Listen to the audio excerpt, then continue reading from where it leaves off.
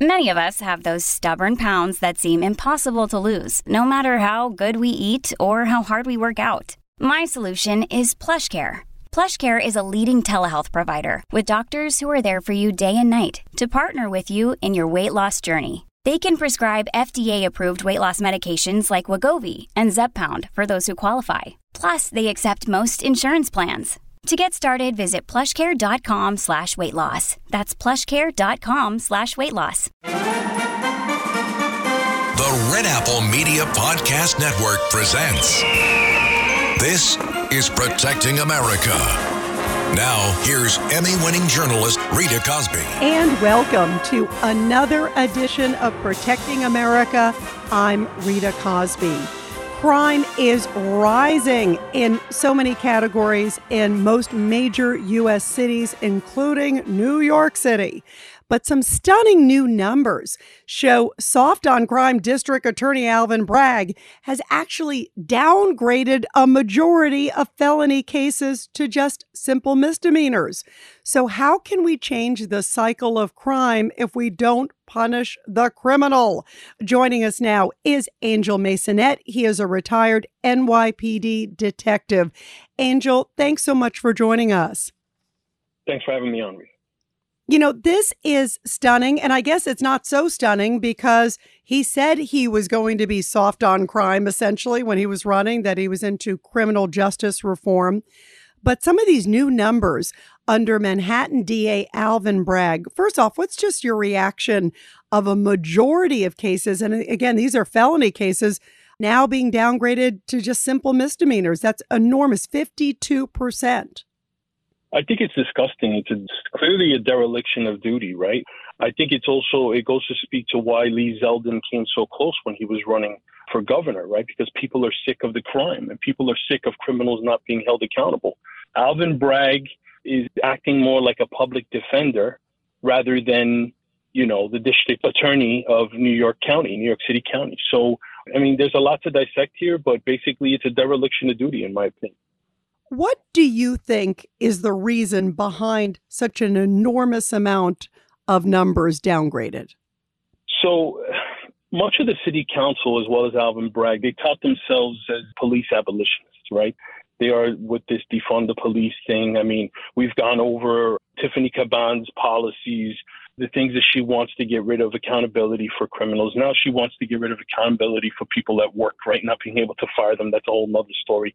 But so these people are basically, birds of a feather, right? And they're keeping the minorities in New York City dependent upon them. That's exactly what's happening, because the majority of victims of violent crime and homicide within the city of New York are Black and Hispanic. And the majority of the offenders are Black and Hispanic. So the people who he is claiming he's helping under the guise of social justice, which I always like to say, are Black and Hispanic people. But in reality, he's helping Black and Hispanic criminals, and he's not prioritizing the victims of crime. Why do you think he just doesn't get it? I think he gets it. I think he just doesn't care. I think that, he has this kind of superhero complex. I'm certainly not a psychiatrist, but keeping people dependent upon the government to protect them is dangerous, right? It's dangerous for those who understand how government works.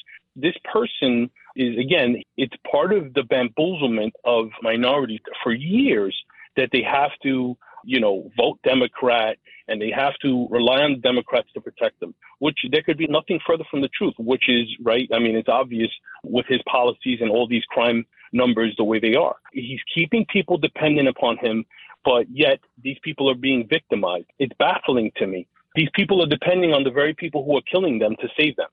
And it just doesn't make sense. Now, Angel, you've been out there on the street, as a NYPD detective. You're still obviously very heavily involved with law enforcement, beloved by law enforcement by your background.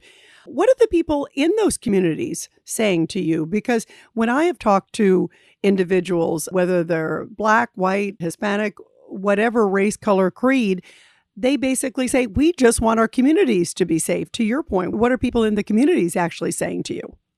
Well, that's it, right? That's it. I still have family who live in the 5 boroughs. My daughter lives in the city. I mean, she takes the train every day. People want to be safe. It doesn't matter, like you said, skin color, culture, religious background, gender, creed, whatever. We could go on and on and on. People want to be safe, and they deserve the right to be safe, right? The problem is it always falls on the police, right? The police officers do not have the backing of the district attorney and the district attorneys. And there are several rogue judges also, right? Besides the fact that they're taking away the power of the judges to consider the subjects of violent crime history, there are a lot of judges who fall in line with this mentality, right? With this quote unquote social justice, how the criminal justice system is quote unquote systemically racist. So people are sick of it, and they want their communities to be safe. Listen, when I became a police officer in 1992, it was the height of the crack epidemic. They wanted us out there. They wanted us out there patrolling the streets. They wanted us out there keeping them safe. They wanted us out there doing our jobs effectively and fairly, which can be done. They both aren't mutually exclusive. That's what people want, and they're entitled to, right? They're entitled to be safe. And unfortunately, his policies, are not keeping them safe. What is the difference, to explain to our listeners, too, the difference between a felony and a misdemeanor? What does that mean to somebody's record? What does that mean in the potential that they'd even get charged ultimately? Let's take one of my favorites, right? Because this has been going on for a long time. Assaulting a police officer, right? Assaulting a police officer is a felony, right? Most of the time, especially under Bragg's administration, right? Under his watch, so to speak, if the police go with the subject and they bring them to court to the district attorney and they want to prosecute them for assaulting a police officer after a police officer was in fact assaulted and hurt, what happens is, without conferring with the police department, without conferring with the victim, which would happen to be in this case a police officer, they will drop the charges to a misdemeanor assault, to an assault third degree, let's say, which carries up to a year in prison and a certain amount of fines.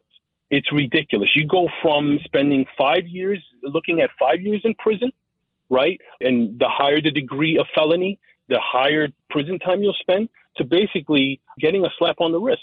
Some people get desk appearance tickets. Some people just get summonses. Some people get ROR, release on their own recognizance, right? And there's no accountability for these criminals. And I've said it before on your show. If you have children who are bad and you don't give them consequences, they're going to continue to do bad things, and they're going to graduate to doing worse things, and eventually they're going to do really bad things. The other thing, too, as you point out, misdemeanors also, by the way, as you talk about sort of even lesser offenses, the misdemeanor convictions have spiraled downward 29% so far this year from where it was 68% under a different DA. Doesn't that also just add to your fuel that if you don't get them on the lesser offenses, then it just goes higher and higher? Yes, absolutely, right? No consequences. People continue to do the wrong thing.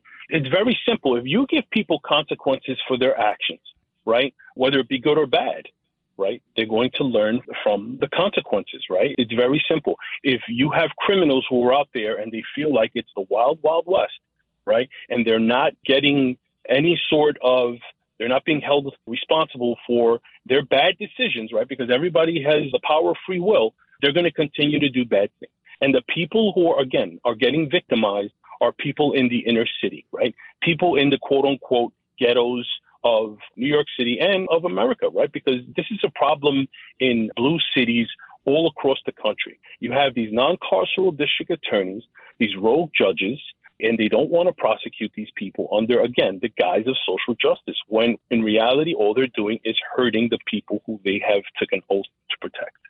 Talk about the difference it makes to have a DA and to have sort of strong leadership. And you look at, like, even under Cyrus Vance, he was a Democrat, but yet, boy, the numbers were much, much higher under him. In fact, the downgrading from felonies to misdemeanors was 39% under him. And you could bet, obviously, under Republican district attorneys, it was, much lower. But even under him, it was 39. Now to Alvin Bragg, it's 52. That's a big difference. It really depends. Leadership is key, right, Angel? Yes, absolutely. Leadership is key. And listen, safety is a nonpartisan issue, right? People want to be safe. It doesn't matter whether you vote Republican, Democrat, or whatever the case may be. You want to be safe, right? And when you're putting people in power that do not care about keeping you safe, all they care about is projecting this social justice initiative, quote unquote, then it's obviously not going to work. And people are going to continue, unfortunately, to die or be victims of violent crime because they're not separating the people who don't deserve to be within society. They're not separating them from society. They're recycling them. And it does a lot for the morale for the police department, too. Listen, I used to tell all the rookies when I used to talk to them, when they would come on the job and they would stand roll call, I used to tell them, listen, don't take this job serious, right? At the end of the day, it's just a job. But it's very hard when you're doing your job effectively, or you're trying to, and you're locking up the bad guys and you're taking them off the streets and trying to protect the neighborhood that where you work, where you spend the bulk of your time. And then before you're done processing paperwork, you see them out on the street again, or they're coming into the precinct to collect their property. It's extremely disheartening. It's extremely disheartening for a police officer, because it feels like you're fighting, a battle that you can't win. What is the morale of the police right now? Because just like you said, they're working so hard. They're getting them at least arrested. But then, of course, it has to go to the DA's level to make sure it happens and it stays that way. How is the disposition of the NYPD now? The morale is probably the worst it's ever been, right? They're working without a contract. They're out there. They're getting mandatory overtime. The holidays are here, right? We all know what happens with the holidays. Tourism increases in New York City. They're making them work overtime mandatory. They're keeping them away from their families. You have police officers leaving through attrition. You have police officers who are getting fired or forced to leave due to an unlawful mandate, right? We've lost almost 4,000 police officers before the end of the year are going to be gone. The morale is down. Again, you feel like you're fighting not only the criminals, you feel like you're fighting City Hall. You feel like you're fighting the district attorney's office. You feel like you're fighting the governor. You feel like you're fighting everyone, and then you feel like you're by yourself. Which is a very scary, scary place to be, and an unfortunate, because they're the best among us, Angel. Absolutely. Absolutely. Talk about also just how bad crime seems to be right now. There seems to be so many of these horrible, violent cases, Angel, where, we've seen the guy, suddenly stab the EMT worker. We've seen on the subways people getting pushed. The recent case of this guy going over with a baseball bat, hitting somebody in broad daylight. Is there an intensity now where crimes just people seem more emboldened, or crimes have become more violent, or are they just making more headlines? I think it's just, again, it goes back to no consequences, right? People are out there and they're committing these violent crimes because they're essentially not afraid of the police, because the police aren't allowed to be proactive and aggressive. So they're essentially not afraid, quote unquote, right? Because we don't, as police officers, we don't want anybody to be afraid of us. But there's not that inherent respect for the police, right? That fear, kind of like going to the principal's office, that same sort of fear, right? There's no fear of the police of getting caught for crime. There's no fear of getting prosecuted for crimes. So they're out there, and it's the wild, wild west, The people who are becoming victims of these crimes are getting fed up. But the worst part about it is that there's really nothing. Now that the midterm elections are over, they're basically stuck with what they voted for. And it's quite unfortunate. That is a huge, huge issue, too. And as you point out, they have to wait till the next election? Yeah, basically. I mean, listen, again, this is why Lee Zeldin got so close, right? Because Lee Zeldin, one of his campaign promises was if he won and he was elected governor of New York, he was going to fire Alvin Bragg, essentially fire him and hold him accountable for not doing his job. And, that's not what happened. So Governor Hochul could, right now, if she wanted to, remove Alvin Bragg for not doing his job. Unfortunately, none of these politicians call him out by name. None of them will hold him accountable for not doing his job, because they make it a partisan issue. They play partisan politics with the lives of innocent New Yorkers. They play these politics with the police. And, without the support of the district attorney's office prosecuting these criminals, we could lock them up 1 million times. If they're released 1,000,001 times, nothing's going to change.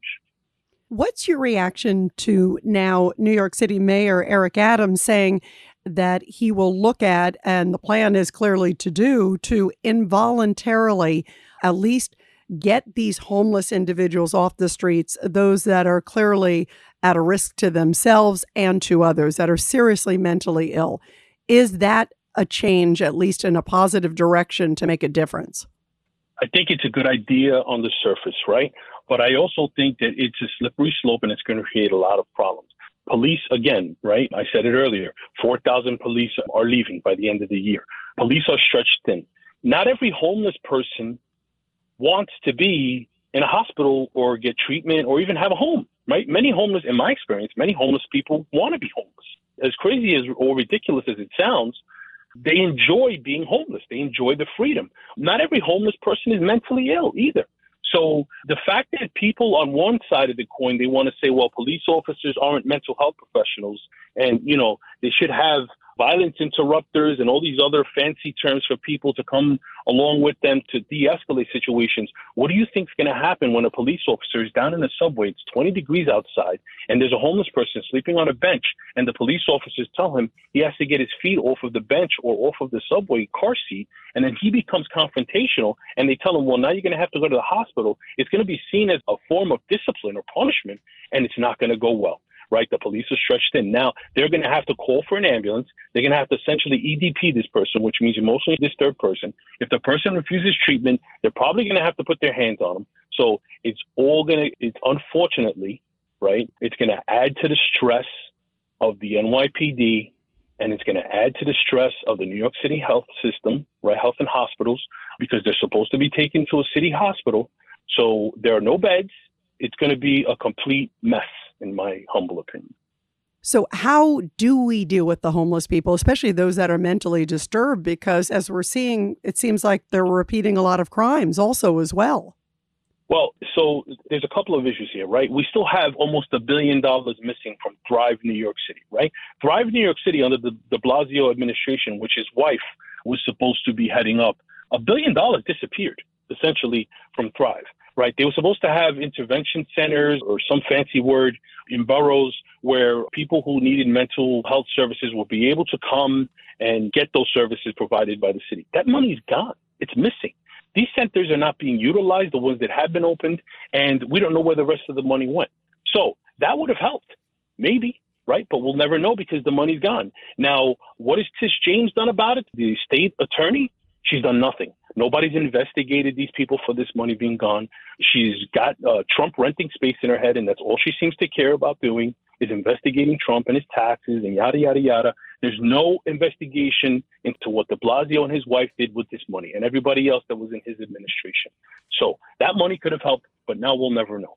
Yeah, getting the mentally ill homeless people off the streets is something that needs to be done. But again, a police officer is supposed to make that assessment in a 20 or 30-second conversation with someone they meet on the subway, or they meet sleeping on top of a subway vent because it's warm and it's freezing outside.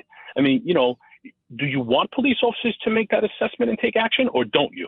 Because the people who are pushing this and people who are saying, yes, this is a good idea, on the other hand, are most of the people that are saying that police don't do enough to de-escalate situations. So they're putting them in a really precarious situation. It is. And then on the other hand, some people are saying no police officers. And that's almost even scarier because what are you supposed to have, people who are barely trained to be able to deal with this situation? That's a frightening premise too, Angel.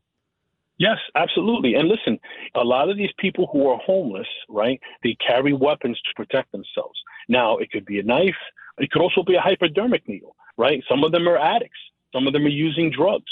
You have a police officer putting your hands on these people. Guess what? When you remove them and they have a bunch of property in the street, guess what? Somebody's going to have to take custody of that property. You can't just remove a homeless person from the subway, and if they have a cart full of their personal belongings, just leave it in the subway and take them away, right? All it's going to do is aggravate them more, and it's going to create more of an issue. Now, somebody's got to go through their stuff.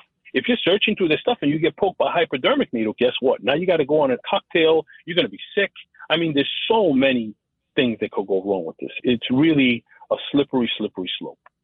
No, some really great points. And boy, things are complicated. And of course, many people are saying, boy, the city should have gotten involved much, much earlier before it exploded as it has. And also that goes also certainly for Alvin Bragg, cracking down, and he is not doing that. It looks like he's going the other direction. And in the meantime, everybody in New York City and other major cities are put in a very, very precarious situation. Angel Maysonet, you are terrific. And by the way, everybody be sure to subscribe and share this podcast with everyone. Boy, is this information so, so important. Angel, thanks for all you do also to keep us safe. We so appreciate you being with us. Thank you, Rita. It's my pleasure. And everybody, I'll be back soon with another great edition of Protecting America. And of course, you can catch me every weeknight, 10 p.m. to midnight on the legendary WABC Radio. This is Rita Cosby, and thanks for all you do to protect America.